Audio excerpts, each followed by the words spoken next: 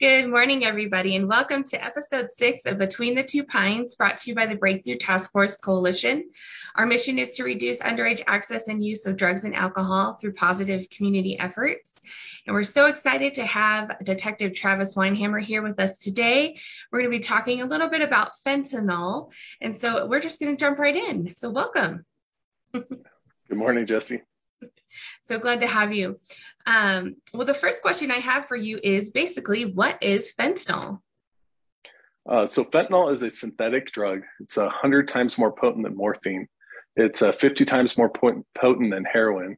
Originally, it was developed in the 50s for an anesthetic and pain reliever. We've seen a huge uptick in fentanyl due to the cheaper production. So fentanyl is actually created in labs, and it doesn't require cultivation like cocaine and heroin does. So what this does, it makes it cheaper to produce and cheaper for the end user. What does fentanyl look like? So fentanyl can come in various forms. The most common is either a white powder or a counterpharmaceutical. Most common in the counterfeit pharmaceutical is a counterfeit OxyContin pill, which is a blue pill with the inscription of M30 on it. And who uses fentanyl?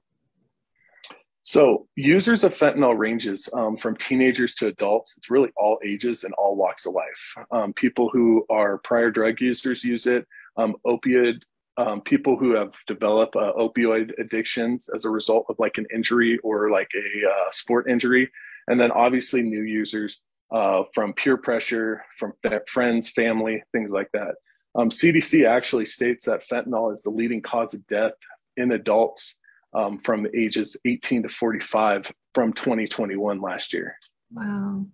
And how are people buying or obtaining fentanyl? So there's the obvious way that we all know is the drug dealers in-person sales, but a lot of young people are using social media.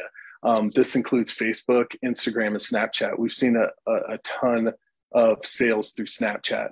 My caution is to parents to watch their teens and their kids that are using social media. Watch for the usernames and emojis, such as like a username with a plug emoji in it, or a little blue circle with an M in it. Those are all indications of a potential dealer online. And then all the other slangs of M30, blues, buttons, perks, white, China white, those are all indicative of sales of fentanyl. Wow. Well, we really appreciate all the information that you've given us today, Detective Weinhammer. Is there anything final that you would like to say to our viewers today? The only thing is I caution parents, really watch what your kids are doing on social media, because this is a huge epidemic that we got going on with the fentanyl use and the deaths of younger people. So watch your kids on social media, Facebook, Instagram, Snapchat. It's a huge issue. Right.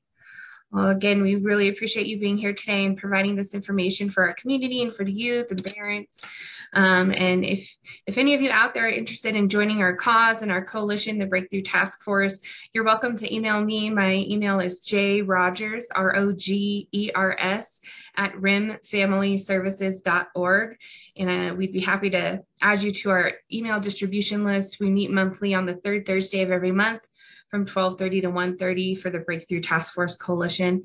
And again, we really appreciate your time, Detective Weinhammer, and the information that you've given us today.